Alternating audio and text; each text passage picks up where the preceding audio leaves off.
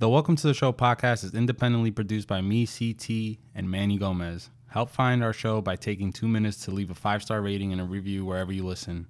Visit audibletrail.com/welcome to the show for a free audiobook download and a 30-day free trial.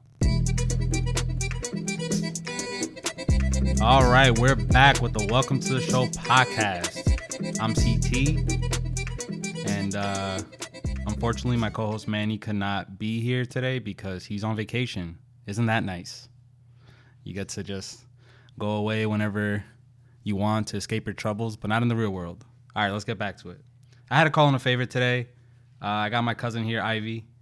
He knows a lot about baseball, so we're going to stick to baseball. Lately we've been trying to incorporate current events and topics and movie reviews and stuff, but we're just going to stick to baseball today. So what's up, Ivy? How you doing, son? I'm good, man. Call me CT. CT. You right, yeah? All right, man. Something's weird. Something's in the air. The water's dirty. I don't know. But the Mets are relevant again. And the Red Sox, 14 and a half games out of first place. What the fuck? What is going on? Oh, man. We're going to start with the Mets. All right? So, it's a two-part... Wow, it's hot down here. I'm sweating. That's why we're drinking beer. It's a two-part discussion about the Mets. They're on fire. I got some stats here. They're one game over 500 since May 2nd. In the beginning of the year, I think they started off 15-7, something crazy like that. It was the same thing as the year before. Yeah. They're one game... As of yesterday, they played a doubleheader with the Marlins. They beat them. DeGrom pitched amazing. They're finally one game over 500 since May 2nd. 17-6 since the All-Star break. I think that's the best record in that span. And 11 of the last 12 they've won. And they're 2.5 games out of the wild card. I'm not saying they're going to win the division. As a matter of fact, I know they're not going to win the division. Yeah, definitely not. I don't buy any of this Mets shit. They're definitely not winning the division. How far are they from the division? I'm not sure. 8.5. Yeah, they're definitely not winning the division. All right, they're 8.5 games out of the division, but they're 2.5 out of the wild card. So Yeah. We can at least agree that they might get the wild card, the second spot. But here's the thing. I don't think they are. I don't think so either. I don't buy any of this Mets shit because I said it in a couple of episodes previously that leading up to the trade deadline, they were all about, like, are the Mets going to sell Syndergaard? Are they going to sell Wheeler? Are they going to do this and that? We find out that they traded for Marcus Stroman because they actually wanted to flip him to the Yankees, and that didn't work out. So what I think happened at the trade deadline was that they had a plan to stack up on a lot of prospects and assets for the future, but maybe they didn't find suitable buyers for Syndergaard and Wheeler. Maybe the Mets don't know how to trade.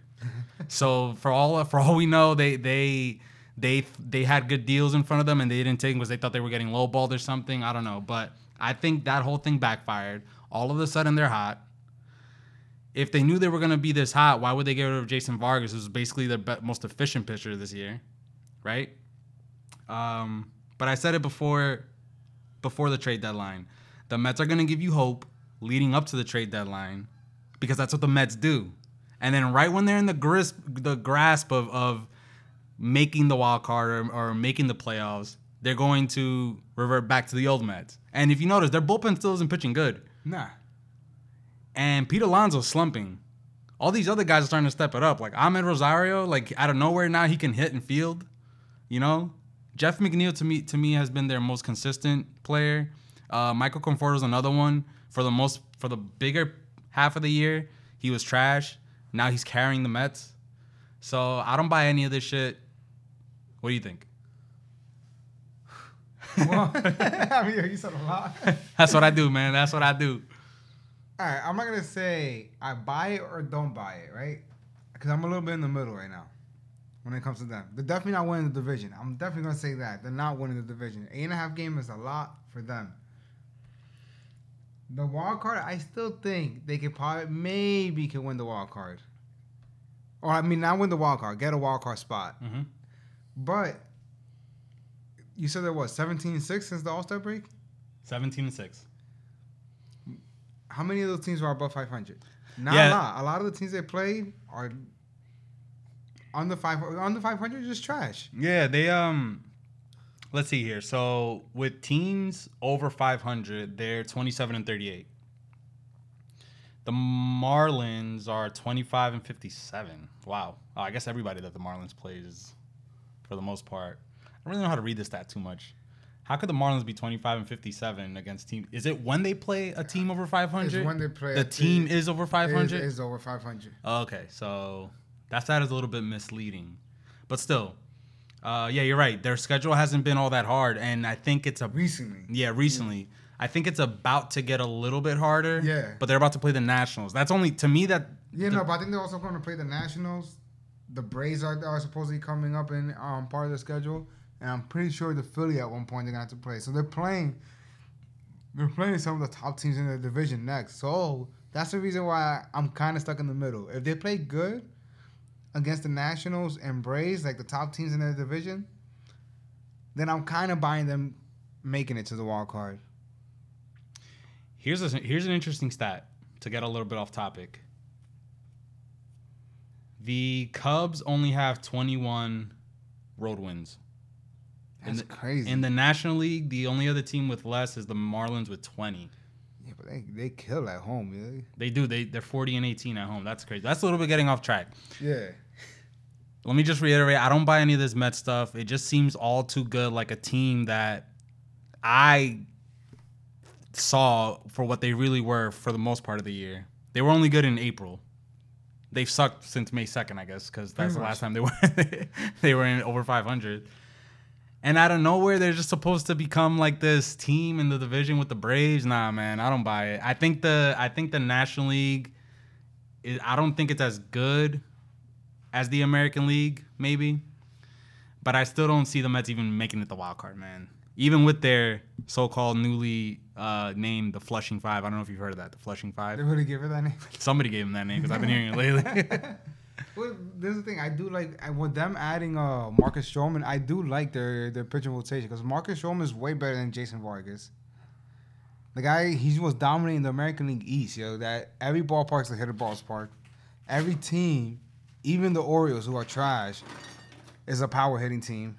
Yep. And he still has an ERA, in the twos?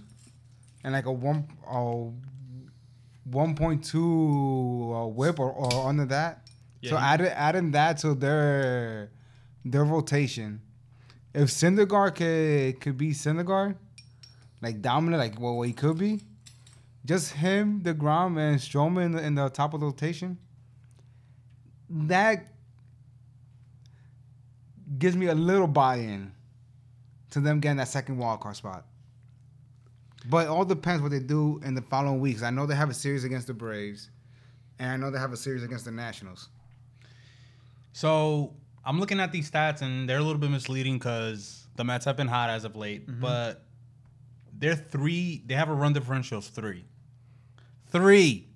With their starting pitching, their run differential is 3. That means that they don't score a lot of runs, and their bullpen is trash. That's what I think.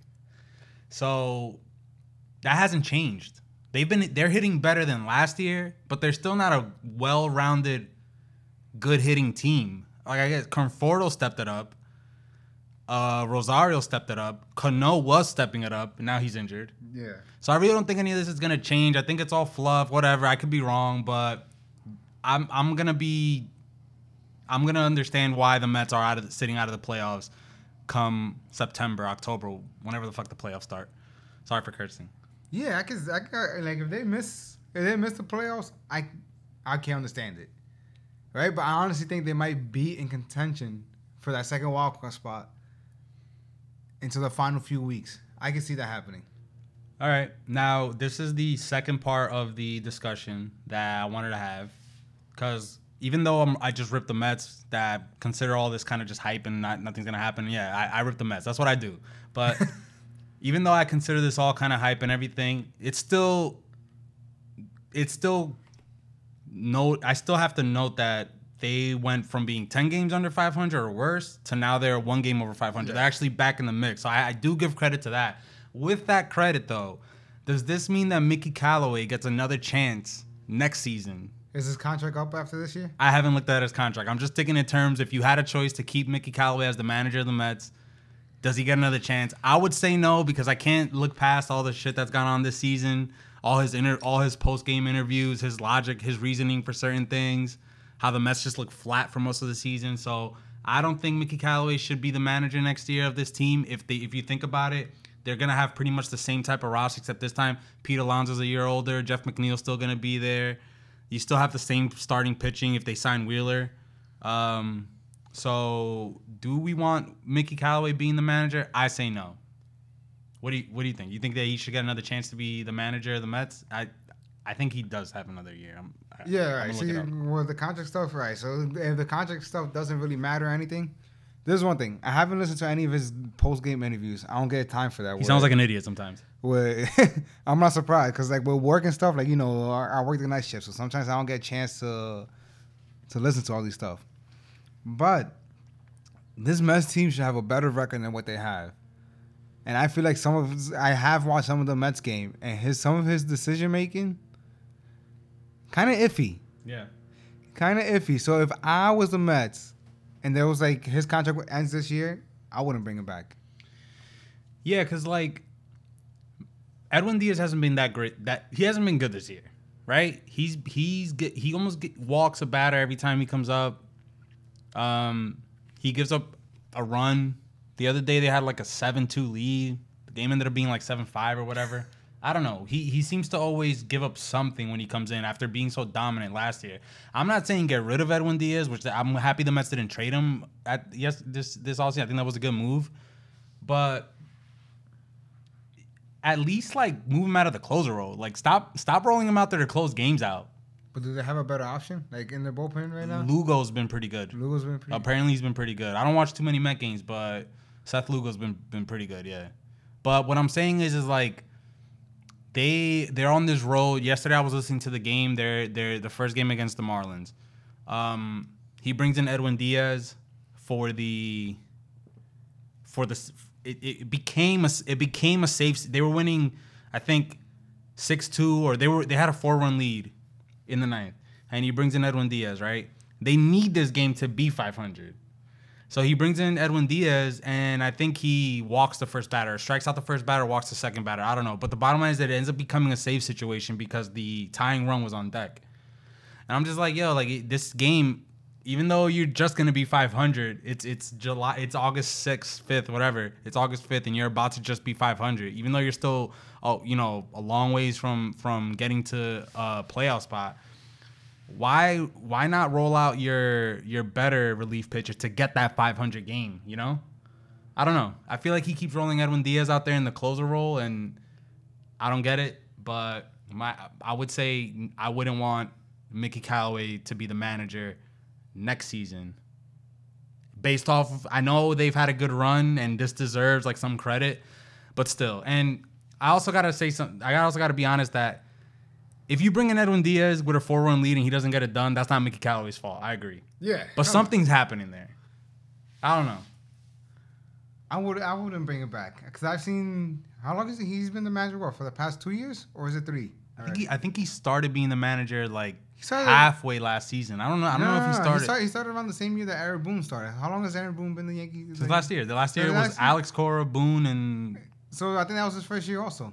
Oh, okay. Yeah, but I thought he started I didn't know he started the season. He started the season. Yeah, I'm not a Met fan. I'm pretty sure. I'm not 100% sure. So don't at me at this. if anybody knows any of my handles. Mickey Callaway is 44 years old. Yeah, he's young. Like for a manager, he doesn't look 44. Being a Met manager, you get some years tacked onto you. Being a manager, you know what I mean? Alex Cora looks pretty good. Yeah, but he's bald. You know what I'm saying? Like you're not gonna see no gray hair. Like he's always shaved. Yeah.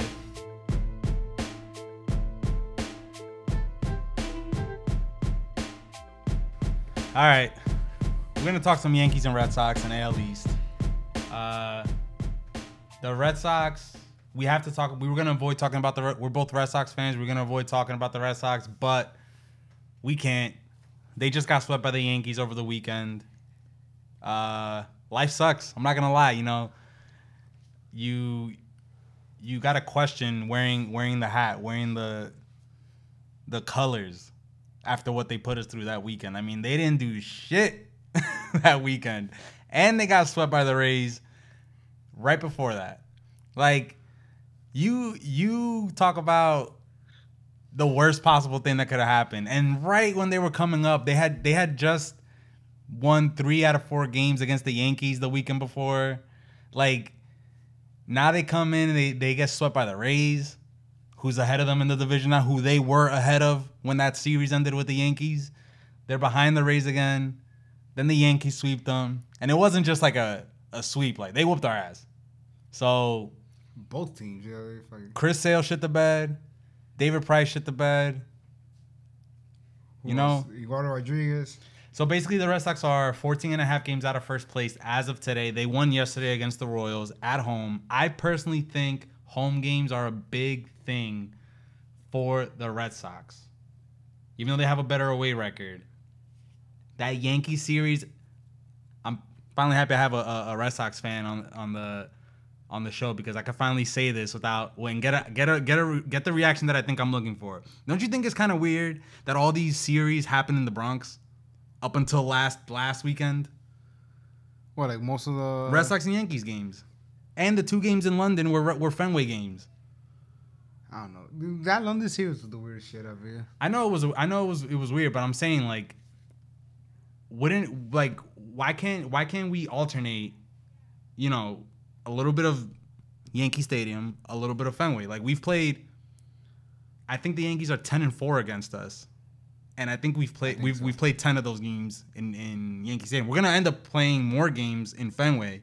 Yeah, because it should be even by the end of the season. It should be, except those 2 London games. Except those 2 London games. Fenway games. Yeah. But like, I'm sorry, like us being the home team and them being the home team, it should be even by the end of the year. But yeah. So we got about maybe like 50 games left in the season. We're 14 and a half games out. How's it looking? How do you think it's looking? Oh my God. Oh man. It's horrible, man. And yeah, I'm a die-hard Red Sox fan. Let it out, man. Yo, but these last 2 series, yo, holy shit, yeah, it made me want to cry. It really was bad, man. It was like terrible. When going into that Yankees series at Fenway, we weren't doing too bad. Like, the pitching was coming around. We were whooping teams' ass with the lineup. Yeah, we were playing good. We won 2 out of the 3 against the Rays. Yeah. I was like, all right, we're getting to a good start, because we were gonna play the Rays, the Yankees, the Rays, and then the Yankees. That's how it was supposed to be our next 4 series. We started off nice. We win 3 against the Yankees, and we lose the last one. Then we go against the Rays. I'm like, all right, we started off good. I'm expecting us to win this series again, to win 2. I'm expecting us to split. At the very least, split. Chris Sale start. Yeah, with the Yankees, I was expecting to split. With the Rays, no. Oh, you're talking about the Rays. Yeah, you're talking about the Rays. Because I'm talking about like these 4 series, how we won the first 2. And then I was expecting, you know, to us to win against the Rays again, win 2, maybe lose 1. Mm-hmm. And then with the Yankees, I was expecting to go 2-2. That shit did not happen, yeah. Nah, man, and it's like, like, I don't know, man, like, something's wrong with Chris Sale. I don't want to say he signed his money and just. I've never considered Chris Sale the player to take a night off. Like, I feel like he's a competitor. He's gonna pitch to the best of his ability every time, but like, it's just such a coincidence that he signs that great extension, and now he hasn't won a game in Fenway since last season. He didn't win one this year so far? He hasn't won a game in Fenway. That's crazy. I thought, all right, I don't know what's up with Chris Sale, but I listened to a recent interview. I'm not gonna mention who was talking or where I heard it, because I'm not gonna give none of those people props on this podcast. All right. But there's one guy that I was listening to. He's a former pitcher for the Red Sox. Okay. And he said that he has noticed at times that Chris Sale's tipping his pitches. I don't know if he's making that up or he's actually has noticed something. But how does a guy like Chris Sale? I can understand Severino when they said he was tipping his pitches, because this is like his 4th full season, right? Mm-hmm. But how does a guy like Chris Sale, who's like in his like 7th season, how is he tipping his pitches? Like, isn't tipping your pitches something that you don't just like? I feel like it just doesn't start happening out of nowhere. Like, I don't know. I don't understand how he has gotten to the point that he's tipping his pitches. I heard DeGrom was tipping his pitches too, so that's another one that I'm kind of like, how the hell do these guys start tipping their pitches out of nowhere? So, I didn't even think about that, right? I just thought Chris Sale has been struggling. Was tipping your pitches still like considered like that, right? But I wasn't thinking like, oh, he's tipping his pitches, right? And I really didn't notice because I didn't get a chance to watch his game because it was on Saturday? Was it when he pitched? Mm-hmm.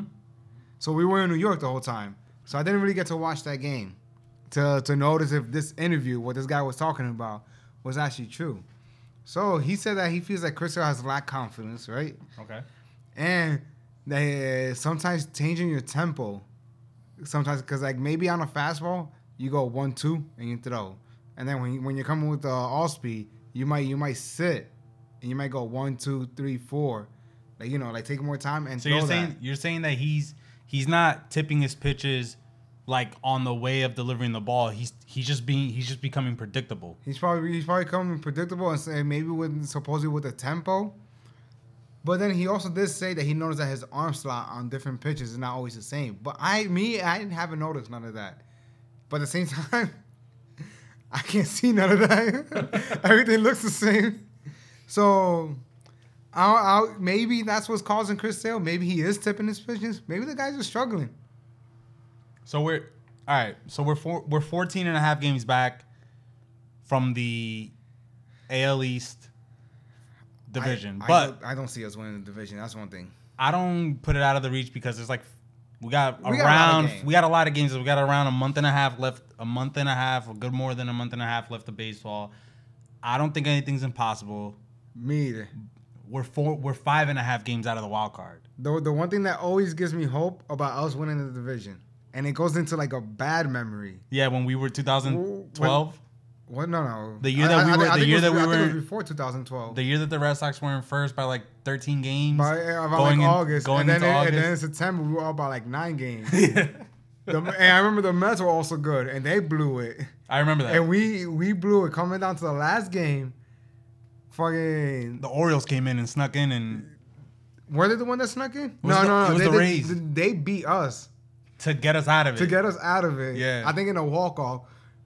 Goddamn you, Evan Longoria hits that little cheap home run over that short-ass fence in Tampa Bay, and we're kicked out of the playoffs. Yeah, man.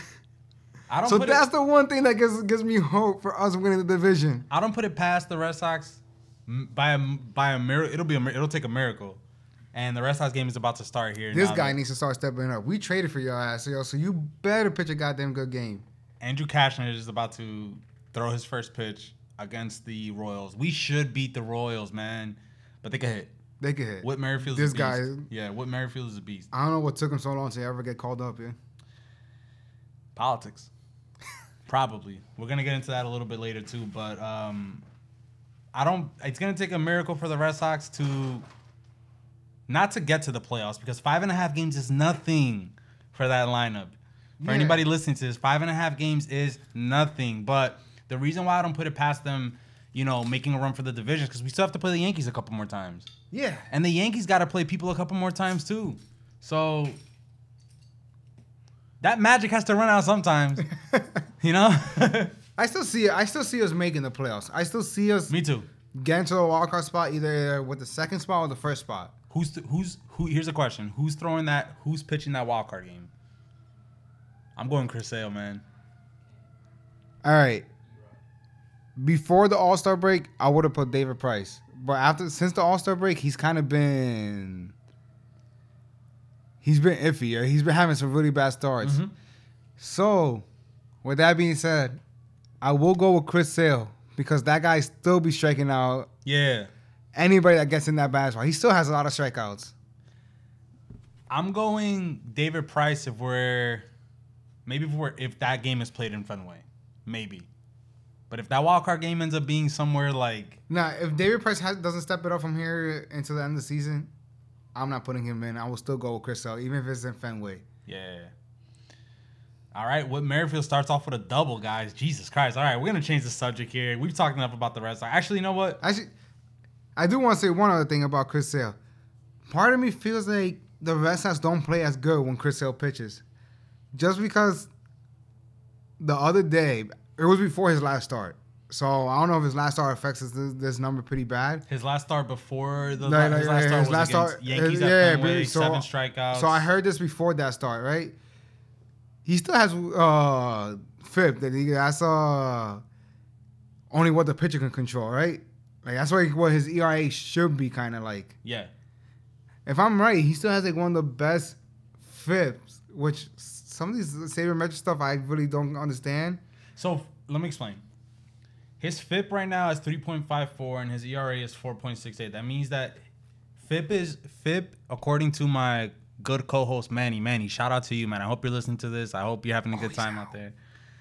Yeah, he's out in a review play that we're watching here in the Red Sox game. But FIP is a stat that takes the team out of it. So it only takes into account, I guess, home runs, strikeouts, only stuff that only the pitcher has control walks, over. Stuff like that. So if you have a better FIP than your ERA, that means that you are actually pitching better than what your team, I guess, has allowed you to do. Yeah, so I'm saying, like, you see, like, his FIP. So I don't know, because the Yankee game, they rock Chris Sale. But I don't know what it was before that. But he had like a pretty good FIP. Like, I remember, it was like in the 3-something. It is. I consider that a good FIP because it's a whole run under his ERA. So if he. But it still indicates that he isn't as Chris Sale should be because his FIP last season was 1.98. Yeah, last year he was just dominating. Yeah. But I also I feel like the Red Sox don't play as good sometimes. Like I feel like they make more mistakes sometimes defensively when he's pitching. And even last year, we gotta start scoring this guy some runs. Yep, I agree. I'm not gonna say we're one of the best. I think we are the best offense. But when he's pitching, I feel like we can't even score 2 runs. So people usually rank offenses by the runs they scored, and the Red Sox right now have the most runs scored in MLB. Most runs, highest batting average. We have almost 30 more runs than the Dodgers. Yeah. We have 6 more runs than we have 5 more runs than the Yankees. And if you go through the offensive stats, we have the highest batting average. We have the most runs and the most RBIs, which kind of shows why we have the most runs. No, we're beast. We're a beast lineup. We're still a beast team, bro. Yo, watch out for the Red Sox. And you want to tell you what's crazy? I'm surprised that our team is ranked first in any pitching categories, but we have the most strikeouts as pitchers. We're striking out the most batters? The last time I saw it last week, we had the most strikeouts. And that's I was trying not to curse, but that surprised me. No, you can curse on this. You can curse on the show. It's just that I know you can curse on this podcast. The point is that I know there's some children out there, and I know who you are. Yeah, I know. But the U.S. government cannot censor me. The government can't censor us, though, so feel free to curse. But yeah, and I was surprised. I was like, oh, shit, we really ain't like... We just need to stop these people from scoring.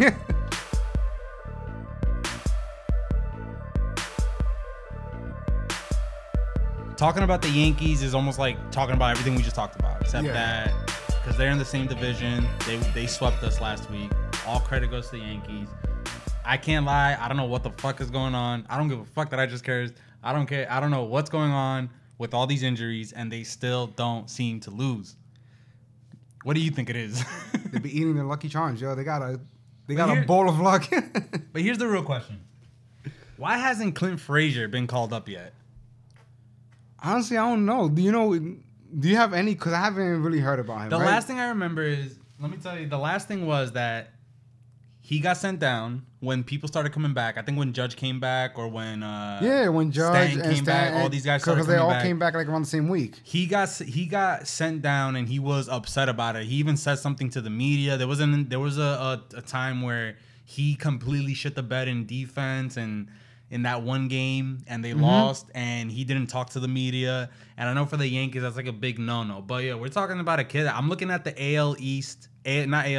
American League Rookie of the Year candidates, and based off of his averages, he might have been he could be if allowed to play the full season, he could be the American League Rookie of the Year. So right before he got sent down, he was hitting 283, 11 home runs, 843 OPS, all this in 53 games. I understand that like Talkman and these dudes are producing. You still got like what's this guy? Maben. Mm-hmm. They're hitting and stuff. I understand that, but don't you want a guy like Clint Frazier in your team? He's kind of like a spark plug. Like, he's young. His bat speed is incredible. Like, I know his defense isn't great, but with Gary Sanchez out and Voit out, I think Voit is still out. Yeah, Voit's still out. Put him in the DH slot. This is the perfect time. For real. All right, so that's what I'm saying. Like, I don't know. Because since he got sent down, like, I heard the interview before he got sent down about him being mad. Mm-hmm. And to be honest, if I was in his shoes, I hope he's mad too. Hell yeah. I'm performing, and I get it that your two top stars are coming back up. But I've been performing. Like, I earned the spot. But whatever. Since he got sent down, I haven't heard about what he's been doing in the minors. I don't know if he's performing or underperforming. He's performing. I'll look those up as you. Right? So I don't understand why the Yankees don't call him up. Mm-hmm. Like how you said, with Luke Voit being injured, Giancarlo Stanton has only played 9 games in this year. Worst draft pick. So you picked Giancarlo Stanton second round. I picked Aaron Judge. I regret that so much. Yeah, but at least you've gotten games. I've had 9 games. 9 games out of Giancarlo. Why did you pick Giancarlo Stanton? Because I was gonna pick Judge, and then you got Judge, and then I was next. And I'm like, what's the next best power hitter that I can think of? Giancarlo Stanton. Because JD was out already. Yeah. But Yelich was still there. Regret not picking him. But we're not getting to fantasy, so I'm going to go back to what I was saying. So, yeah, with Luke Voit being injured, with Gary Sanchez being injured, is there anybody else in the offense that's Aaron Hicks? Let me tell you, we'll stick to the. Go ahead, I don't know why they don't call him up, even to just DH. Like, I honestly don't get it. Listen, I believe in karma and all that. Not that I believe in it so much that like it runs my life, but I believe that if the Yankees are trying to teach Clint Frazier a lesson, when this guy all he did was play good baseball. Yeah. He didn't choose to be traded to the Yankees. Right? Yeah, he really did. He would have been a starter in MLB, probably on any other team. I get that the Yankees have a lot of talent, but if the Yankees are doing this just to kind of like get him back for acting like a baby while he was up here and not wanting to go down to the minors, then I don't know, man. I think the Yankees got something coming their way. And that's all I'm gonna say. Here's another thing. I know people criticize his defense, but I'm not 100% sure about this. But I'm pretty sure when the Yankees traded for him, he was a third baseman. I think you're right. Right? I think he was an infielder, yeah. So him playing bad defense in the outfield, the guy's just learning how to play the outfield. Like, yo, you're gonna see some shitty defense from him. But all right, sticking on the Yankees. I don't understand baseball, right? Because they'll take a player out of a game for something stupid, like cramps, right? Mm-hmm. But Gleyber Torres had to go to the hospital on the last game on Sunday, the last game of the Red Sox series. They had to go to the hospital. He went to the hospital for a core condition. Core. Mind you, Aaron Judge missed like 2.5 months of baseball because of a core injury this season. I'm thinking like Gleyber Torres is going to be day-to-day at the very least. He's in the lineup the next day. So what was this? This guy I don't know. He must have had some gas or some shit. I was about to say, was he constipated? Yeah. like they'll take a pitcher with a good pitch count out of a game for giving up like a run or something like that. That's not even an injury, but they're so cautious about these players. But Gleyber Torres goes to the hospital. Out there's a medical claim bill with Gleyber Torres' name on Sunday, and he's in the lineup the next day. Like, I don't know, man. I don't know how baseball works, but yeah. Back to the Yankees, man. My final take on the Yankees, maybe because I have my good Red Sox teammate here, but my final take on the Yankees is that I don't see them winning the World Series with this roster. With the roster that's been doing all this magic, you know, these players from the minors they got called up to take the places of their original starting lineup. I don't think that's gonna fly in the playoffs. More on that is that their pitching is ranked in terms of ERA. Their pitching as of today is ranked 18th in the major leagues. Now, I heard this on the radio that the last team, or I don't know if it's the last team or the only team to win a World Series ranked that low, was the Royals in 2015. They were 22nd in team ERA when they won it. But I also heard that the Yankees ERA is higher than what the Royals was that year. So it's a little stat for you. I don't think they're winning either. You want to tell you why? Tell me why. All right. I'm not saying this team is going to win it, but I think they're going to make it from the American League if they all stay healthy. Houston, what they did in the trade deadline, they could go 3 starters. And all 3 throughout the whole playoff. And all those top 3 starters that they'll get put for you are all aces on any other team. They could go Verlander, Cole, and Greinke. I'll go Verlander, Greinke, and Cole. But I don't know how Greinke. I wasn't saying like in the old. I'm just saying like. I don't know how Greinke's numbers are in the postseason. I think they're pretty good. They probably are pretty good. I mean, he was on those Dodgers teams. Yeah, and I'm pretty sure his numbers were good. Like, cause around that time, that's when Clayton Kershaw will struggle as stars, and I feel like he was the one carrying the team. Mm-hmm. So, I feel like Houston's making it to the World Series again. But if the Dodgers make it again for a 3rd straight year, I don't see them losing 3 straight years. I think if the Dodgers make it to the World Series, they're finally going to win it.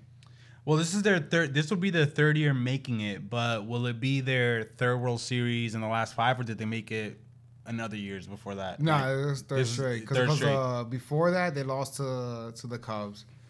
And the Cubs make it back-to-back years, or no? No, the Cubs. And I think they, and then before that, I think they lost to the Mets in the division series, if I'm right. No, they definitely lost to the Mets the year. Yeah. Because I think they're making if they make it to the championship series, I think that's 5 or 6 straight years they make it to the championship series. They're definitely in a streak of winning the division. Yeah, definitely. Yeah. 6. Once again, I'm not sure because I don't have the stuff in front of me. So all these certain stats I'm pulling out is off the top of the head. But if I'm right, it's 6 straight years that they've won the division. Yeah, you're probably right. I'm not gonna even look it up. It's not. The point is the Dodgers. And they're gonna win it. And they're gonna win the division this year. There's no way. No lie. With that 18 games above whoever's in second, there's no way they're losing that. Mm-hmm. They could go on a serious slump, and I don't think they're gonna lose it. Enough about the Red Sox and the Yankees and the AL East. Let's talk about. I wanted to talk about the Rookie of the Year, but to be honest with you, the American League Rookie of the Year, that whole race or whatever you want to call it, looks kind of dull. I'm gonna read through the candidates right now as of a week ago. Yeah, go ahead.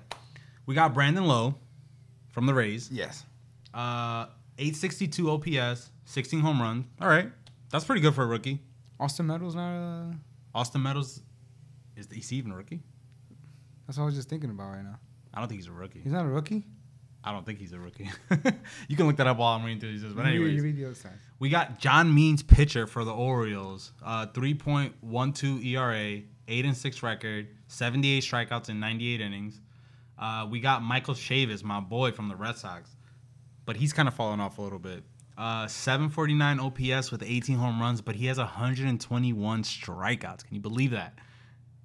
Everyone was praising him for getting all these home runs with playing, so few games, but you can also look, he has 121 strikeouts already. I'm pretty sure that's up there in league leads. Then we got Eloy Jimenez, who actually started the season with the White Sox, 18 home runs, 755 OPS, 65 hits. I personally think Eloy Jimenez isn't doing that great, but he is a rookie, so you got to give him credit, for at least putting up some numbers. And then we got Vlad Jr., who for the most part has been kind of cold, but has been on fire lately. 815 OPS, 13 home runs in 83 games. You asked me a question over the weekend, I think it was, that if Vlad continues with this tear, should he get Rookie of the Year? Looking at this list, I think he might. I think so. So Because it's not that crazy of a, you know. So that's why I asked you, because I know in the and it's not that these people are having bad years. When you look at it as rookie years, they're good, right? They're not amazing. They're not like all time type of rookie of the years, like stories that you would talk about, like Aaron Judge. Yeah, but somebody has to get the award. Right? Somebody has to get the award. Right? If Brandon Lowe or Lau, because I know they always Call him Brandon Lau. if because he's kind of been on a down, he's kind of been on a downfall like recently. Like, the last couple of months he's been. Yeah. So with that being said, I will go with either Michael Chavis or if Vladimir Guerrero Jr. has to really figure it out and he continues his hot streak. Vlad, if he could keep this up to the end of the year, he's gonna win Rookie of the Year. Yeah, I agree. But the main reason I wanted to have Vlad Jr. right now seems like he's gonna leap the other rookies and probably take home the award just based off hype alone. Maybe he should get it. I don't know, but yeah, the hype will get probably like voters that haven't been watching. Yeah. Be like, oh, this is Vlad. But he has been ripping it lately. So the real debate though is with the National League Rookie of the Year. Now I thought that Jeff McNeil was still considered a rookie, and I would have given it to him. Because he's been on a take. He's been so good for the Mets lately. Like, it's crazy. But does he still have the best average? Yeah, he's still league leading in average, yeah. But he's not. So that leaves us with, and maybe there's a name I'm missing, but you let me know. Pete Alonso, who's been slumping as of late, but he's still pretty sure he leads all rookies in home runs with 35. Definitely. So this is the difference between American League and National League. The American League rookies are putting up rookie-ish numbers, and the National League candidates are putting up like elite numbers. So we got Pete Alonso, 35 home runs, 949 OPS, 105 hits. Fernando Tatis Jr., 323 batting average, 19 home runs, 970 OPS. Chris Paddock of the Padres, 3.19 ERA and 110 strikeouts in 104 innings. He has a 7-5 record.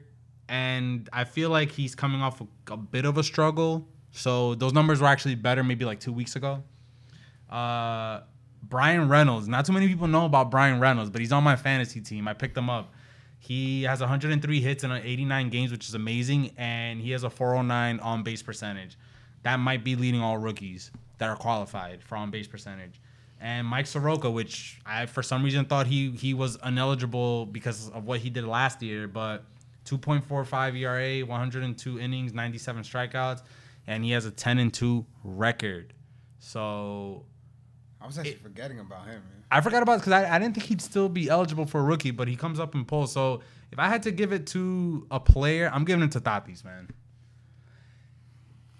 Or Pete Alonso. Tatis or Pete Alonso would be my two Rookie of the Years for the National League. Now, Pete Alonso's amazing, but he strikes out a lot, man. A lot. Yeah, no, So does Tatis. But I feel like Tatis plays the defense.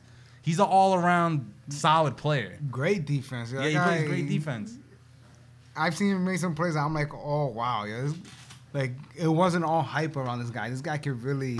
No, the guy's a beast. He is a 5-tool infield. The guy has an arm. Like, I've seen him make some throws that I'm like... I want to know how fast he threw that ball from short. And he's big, too. He's big. Yeah. He's fast. Right? The guy tags up from a ball in the infield, like sliding in shallow right field from a second baseman and scores. Yeah. He's hitting. And it's not just that he's hitting for power, because he has power. Mm-hmm. He's hitting for average. He takes his walks. Yeah, he does strike out. But I don't think he's striking out as much as Pete Alonso. No. Pete Alonso's...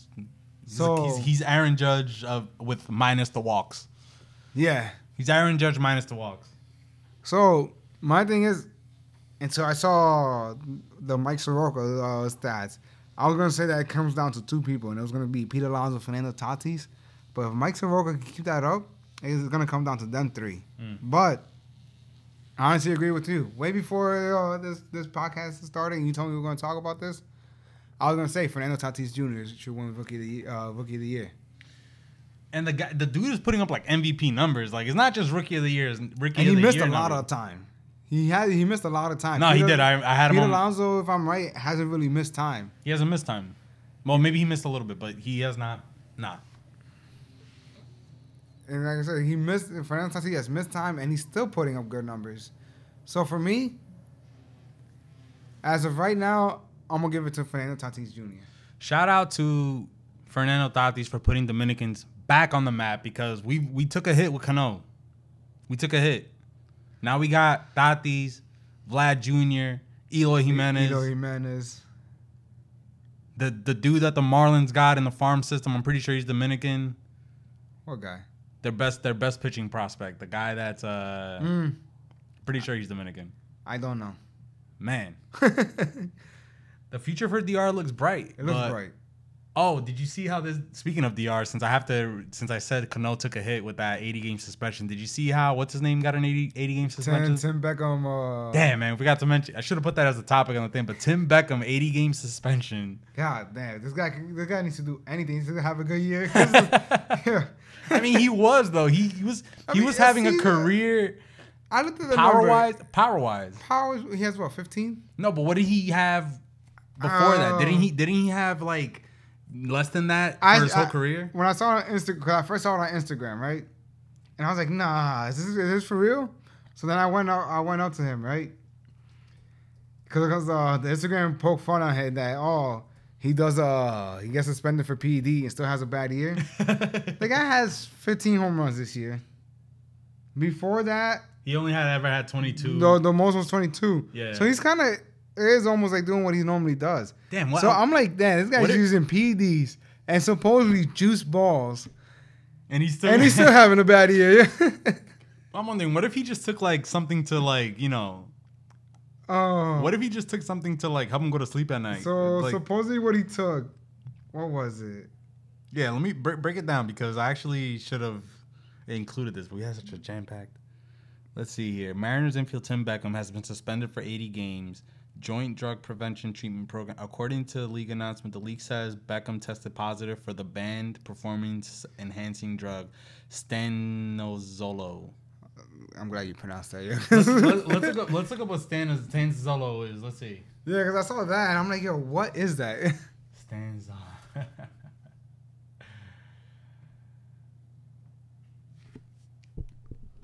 Let me turn the mic as I read this. It's a synthetic steroid that is derived from testosterone and has anabolic and androgenic properties. Androgenic. That's how I would pronounce that word. It first came into the market. Okay, I don't give a fuck how it came into the market. I want to know what it does. What does it do for you? Let's see. It can be administered orally. Some of its therapeutic uses include the treatment of aplastic anemia and hereditary. Dude, these words are hard to read, man. Damn it, It has also been indicated as an adjacent therapy for the treatment of various other medical conditions such as vascular disorders and growth failure. Side effects of stanozol include those commonly associated with anabolic steroids such as menstrual irregularities, acne. It sounds like a steroid. It sounds just like a regular good old steroid. So yeah, and it looks like most sports have it banned because I kept on reading like one lines. I will read like one line just to see the Olympic has it banned. It's not just baseball. So, yeah. So yeah, he fucked up. Cheating. Yeah, he fucked up. He fucked up. Only got 15 home runs in the year. He's batting 236. A WAR, like I always. In our fantasy baseball chat, I'll always trash talk it because I feel like sometimes people go to that too much. But still, 0.2 WAR. No, but this is the perfect example of somebody that got banned Cano got banned for taking something that's used to mask steroids. Yes. We don't know what he really took. Yeah. But let's assume I'm gonna give him the benefit. I'm gonna give people, I'm gonna agree with people that he cheated. He knew what he was doing. But look at the uproar for Cano. We might not hear about Tim Beckham's suspension tomorrow. It happened today. We won't hear about it tomorrow. Why? Because Tim Beckham sucks. Because he sucks. And I feel like since Cano was a superstar, so that's one thing that I also have. But I feel like sometimes with Dominican players, since there's been so many superstar Dominicans that have gotten caught with it. Yeah. When there's another Dominican, you hear it all over. It's not just MLB. Yeah, it's ESPN. Yep. Is yeah, they shit on us. Yeah, is any Spanish channel. yeah, it goes crazy. But I'm just saying, like, it's like, just take Tim Beckham as an example. Like, this guy could have taken the Barry Bonds and A-Rod stuff, and I'm pretty sure he still would have been Tim Beckham. He wasn't gonna jack 60 home runs in a season. You know what was the crazy thing? I only heard it because I was scrolling through Instagram. I haven't even heard it on TV yet. Nah. I was watching Intentional Talk before coming here. I didn't hear them talking about it. I mean, I didn't catch it from the beginning, so I don't know if maybe I missed the segment. But I didn't hear Kevin Pillar and Kevin Millar, and who's the other guy that works with him? I know who he is, but I don't know his. I haven't heard them talk about it. And it's not a big news. Nah. But it's because he's Tim Beckham. Tim Beckham sucks. And he plays for Seattle. Yeah, man. Seattle. So it is what it is, man. We know what the deal is. It's time for the rest of baseball to catch up. But all right.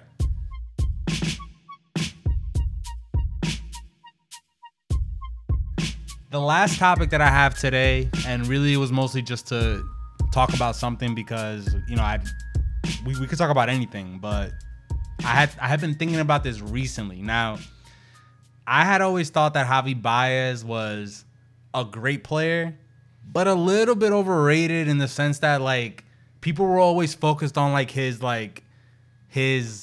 tattoos or like the way that he tags people out, stuff that I don't give a fuck about. Yeah. Kind of, right? So I'm not gonna lie, I was a little bit find him annoying. I used to find it. I still sometimes do, but I gotta give credit where credit is due.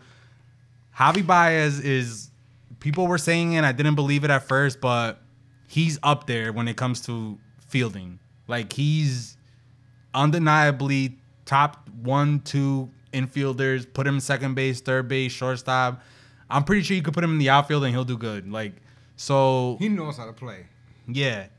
On top of that, he has turned it around offensively, where now he finished second in MVP voting last year. So he puts up monstrous number. He strikes out a lot. He's currently leading the league in strikeouts. He does strike out a lot, but maybe that's a byproduct of him trying to hit more home runs. I don't know. He didn't strike out this much earlier in his career. He didn't hit this many home runs early in his career either. So, with that being said, I wanted to kind of just talk about, like, what would Javi Baez make if he were to hit free agency. He's going to be 28, 29-ish in 2 years, 2021, when he hits free agency. The highest paid shortstop, I'm going to count him as a shortstop because I think shortstops get paid more. So the highest paid shortstop this year is Elvis Andrus with 15.2. I think Xander Bogaerts becomes the highest paid shortstop next season with his extension that he signed this season, making $20 million a year. Mm-hmm. He's 27. He'll be 27 when he starts making that money. Javi Baez is going to be 28 going on 29 when he hits free agency. So, on top of all that, let me just keep adding to this shit. He fits the mold of, like, the current day baseball athlete, where he's all about fun. He looks cool. He's smooth with everything. Hits home runs, pimps it, everything. And baseball seems nobody criticizes. I've heard more criticism from Bryce Harper than I have from Javi Baez, according to the media. So, yeah. To me, I'm looking at a guy that's gonna get paid more than Xander Bogaerts. Yes. So I think he will be, until Francisco Lindor hits the free agency, he will become the highest paid shortstop in the league. I forgot about Francisco Lindor. Wow. He will become it's the golden age for shortstops. Because right before we started this, I'm like, I'm surprised that the highest paid shortstop was Elvis Andrus. Yeah.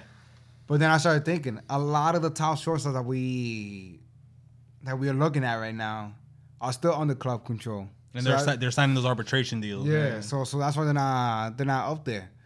So I don't know when Francisco Lindor becomes a free agent. They become a free agent around the same time, or if he becomes a free agent a year before, a year after. But if Javi Baez hits a same time and 2 years a year or two younger, so he'll be 27-ish when he hits free agency. Damn. If he doesn't sign an extension, which we've seen Cleveland saying, or the owner of Cleveland saying that, like, yeah, enjoy him. That's the most fucked up thing. He's like, enjoy him while he's still here. Like, so anyways, Francisco Lindor is going to get paid, no doubt. Yeah. But I got to be honest with you, man. I wouldn't be shocked if Javi Baez makes more money than Francisco Lindor. I wouldn't be surprised if it happens. I wouldn't be like, oh wow, really? Yeah. But I think Francisco Lindor, then it's gonna be the highest paid shortstop, and then after that, it's gonna be Javi Baez. He's gonna be 27 or 28. I don't know whether he's gonna be at the end of 27 or the beginning of 27, according to this. But he hits free agency after 2021. In 2021, he'll be 27. In 2021, Javi Baez will be 28. So. I mean, damn, man. So I feel like they're both are going to make at least the way baseball players are getting paid now, minimum $25 million a year. No, yeah, $25 million a year is definitely. Now I don't know how many years they're going to get because sometimes with these contracts it just doesn't make sense sometimes anymore with years. So I'm not going to say, oh, they're going to get 10 years, they're going to get this. I don't know how many years. Yeah. But I can see them averaging $25 million a year with their contract. If I was Francisco Lindor, Javi Baez, I'll sign that 5-year deal. I'll be 33 by the time it's up. You're still gonna get at very least. Let's say you don't get the 10-year deal you're looking for. You can sign a 4-year deal at the age of 33. Mm-hmm. You're still probably gonna be one of the more elite defenders at a position that needs defense. You know, like shortstop. You're still probably going to be cranked with the way the home runs are getting hit these days. You're still probably going to be cranking minimum 20 home runs a season. I haven't looked at Francisco Lindor, but I know he missed a lot of time. He already has 20. 20. Because I have it on my fantasy, so I've been able. But he already hit 20. He definitely missed the whole first month. Yeah, I think he came back second week of May, if I'm right. And he already has 20 home runs. I would say he popped up on the Francisco Lindor. Yeah, he just popped up in a commercial. So here's Javi Baez 2019 offensive stats so far: 28 home runs, 885 OPS, 130 hits, which is a lot, but 133 strikeouts. People say strikeouts don't matter no more. That's what Manny says all the time. I disagree, but Javi Baez kind of overcomes all the strikeouts because he does everything else. Yeah. Like his defense is it's run saving defense. So yeah, well, Javi Baez, look, I disagree with Manny also. I don't feel like strikeouts don't matter. I think strikeouts matter is what I'm saying. I feel like they matter. There are times where they don't. I will agree with that. There's times that it just doesn't matter. But there are moments that you cannot tell me. 8th inning, a guy on second base and you're down by 1, and you're okay with the strikeout. Yeah. A strikeout and when there's no outs, when a ground ball to second base gets the guy to third, or a ground ball to the outfield scores a runner. A strikeout does matter in those points. Again, I always thought strikeouts matter. Like I always think that like when you get a guy going, let's say you get a guy going 0 for 4 in a game. And those 4 outs were strikeouts. He didn't contribute shit to that game. That day, let's say he was a DH and he struck out 4 times. He didn't contribute shit. Now, let's say he came up those 4 times with nobody on base and flew out those 4 times. That's still better than striking out 4 times. Because you don't know what's going to happen when you fly out. Anything can happen. Remember Luis Castillo in that game? Mets, Yankees, Teixeira on first. And I think A-Rod pops it. I'm pretty sure A-Rod popped it up. Yeah, A-Rod popped it up. And there was a guy on second. There wasn't even a guy on third. There was a guy on second. He misses the pop fly. And the guy from second, that thing was up there so long that the Yankees were able to score and then win that game, yeah. Now, sorry that Manny isn't here to defend himself. But we talk about it all the time, man. I personally think strikeouts matter. I don't think any player should be striking out 200 times in a season. That's ridiculous. That's crazy. There's only 162 games. You shouldn't be striking out more than one You shouldn't be game. striking out. You shouldn't be striking out more than 170 times. That's a lot.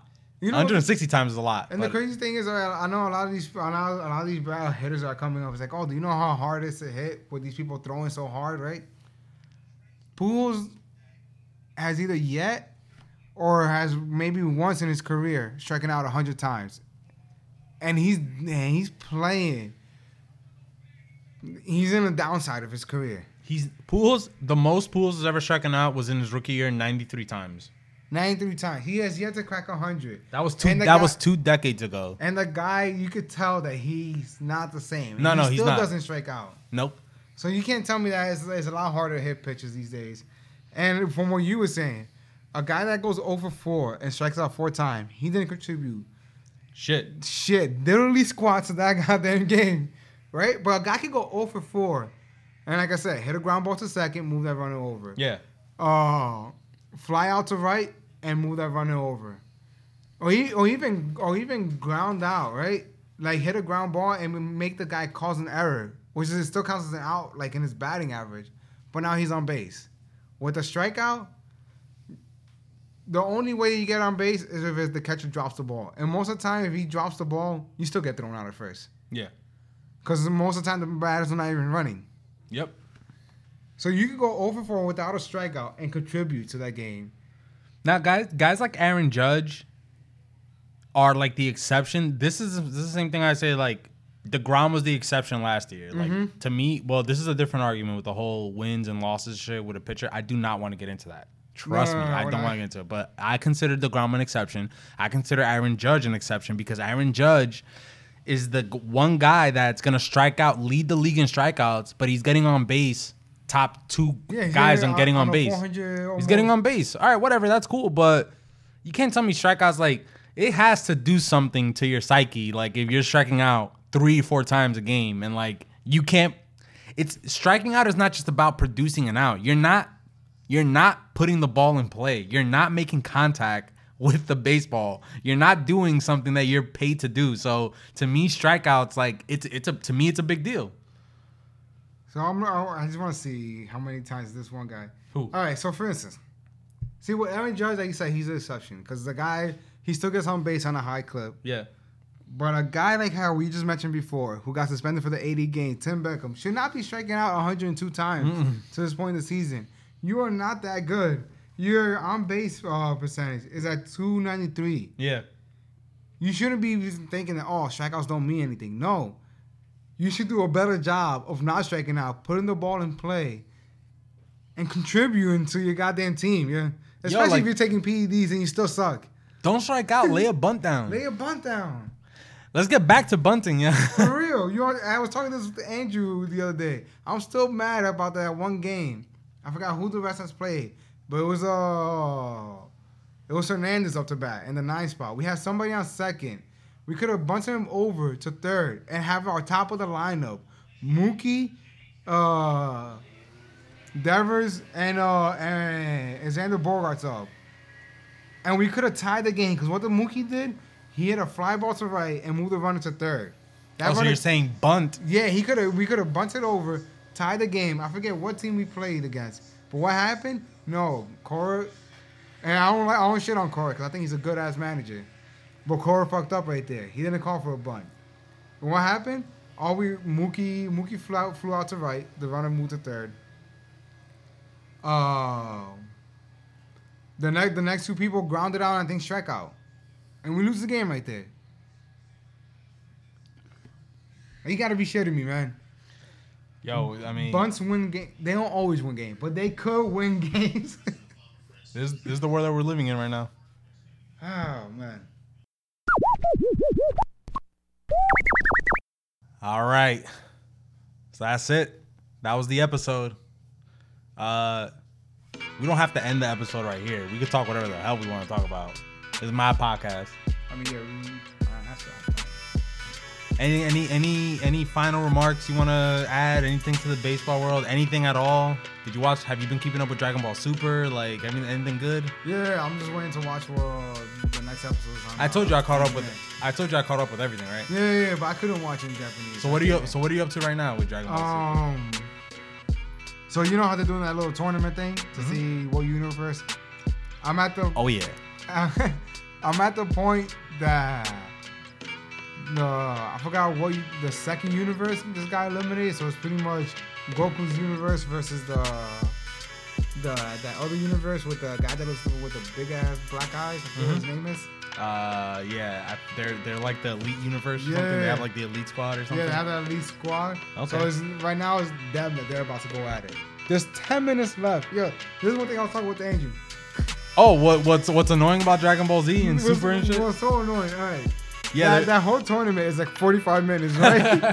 45 minutes. And I get it. They're fighting like at super speed, so maybe everything that we're supposed to be watching is supposed but to no, be like that's not the case though. Right? Because they talk the way we talk. They hold conversations for 5 minutes. Maybe they talk super fast. No, they don't. No, they don't. So, right? Every episode. I'm just doing it. Every episode is what? 20, 25 minutes, like if you count commercials, like something like that. There's 45. That tournament's supposed to be 45 minutes. That tournament is like 50 episodes long. It's the whole thing. It's so goddamn long. The whole season or the whole 100 episodes leading up to the end of what's currently out there is the tournament. Yeah. Like, and so this is funny, right? Like, all right, episode ends. Look at the voice comes on and they start talking like, oh, Goku, blah blah blah, blah blah. There's still like 20 minutes left to the end of the tournament, right? And I'm like, damn, before this episode, there was like still like only like 25 minutes. I'm like, yeah, in those 30 minutes of this whole goddamn episode, you only showed 5 minutes of the goddamn tournament. And it's like, yo, why put a time on it? Why not just tell us that this tournament is to the finish? Why did you have to put a time limit on it, knowing that you can't in DBZ and all that stuff, you can't stick with time, like, right? And if you're gonna show this many fighting scenes, like right now, right the last episode I saw, it cuts it like right when the episode finished, it was like, oh, 10 minutes left to like the end of the tournament. And I'm like, holy shit, yo, there's still 10 minutes left, like, and you're gonna and I know there's gonna be some serious fights, because like, well, people that I've talked, that have watched it already, they're like, yo, the last couple fight scenes are like the best, because like he's fighting like that big guy. And I know these fight scenes are gonna last more than goddamn 10 minutes. Oh, you're in for quite a surprise when it comes to Dragon Ball Super. But I'm just gonna go ahead and end the episode right here, guys. Once again, this podcast is brought to you by audibletrail.com, or Audible Trail by itself. Doesn't have to be .com, but visit audibletrail.com/welcome to the show for a free audiobook download and a 30-day free trial. And once again, please just take out a minute of your day to leave a review for this podcast. Manny usually says that make it a 5-star rating, but you know what? Make it any kind of rating. I want the good feedback. I want the real feedback. All right. What else does he say? Yeah, music by VM Varga, artwork by Luigi Gomez, my brother.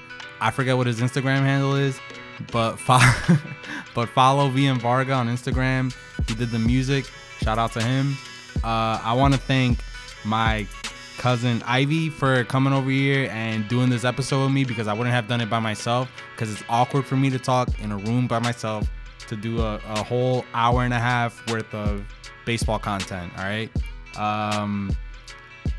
Shout out to Manny for, living it up in the DR, where I want to be right now. But seriously, Ivy, thank you for coming on. Any final words that you want to say? Just speak to the mic, man. The floor is yours. Nah, no final words. All I want to say is thank you for having me on, CT. Anytime you need me, I'm available to come on.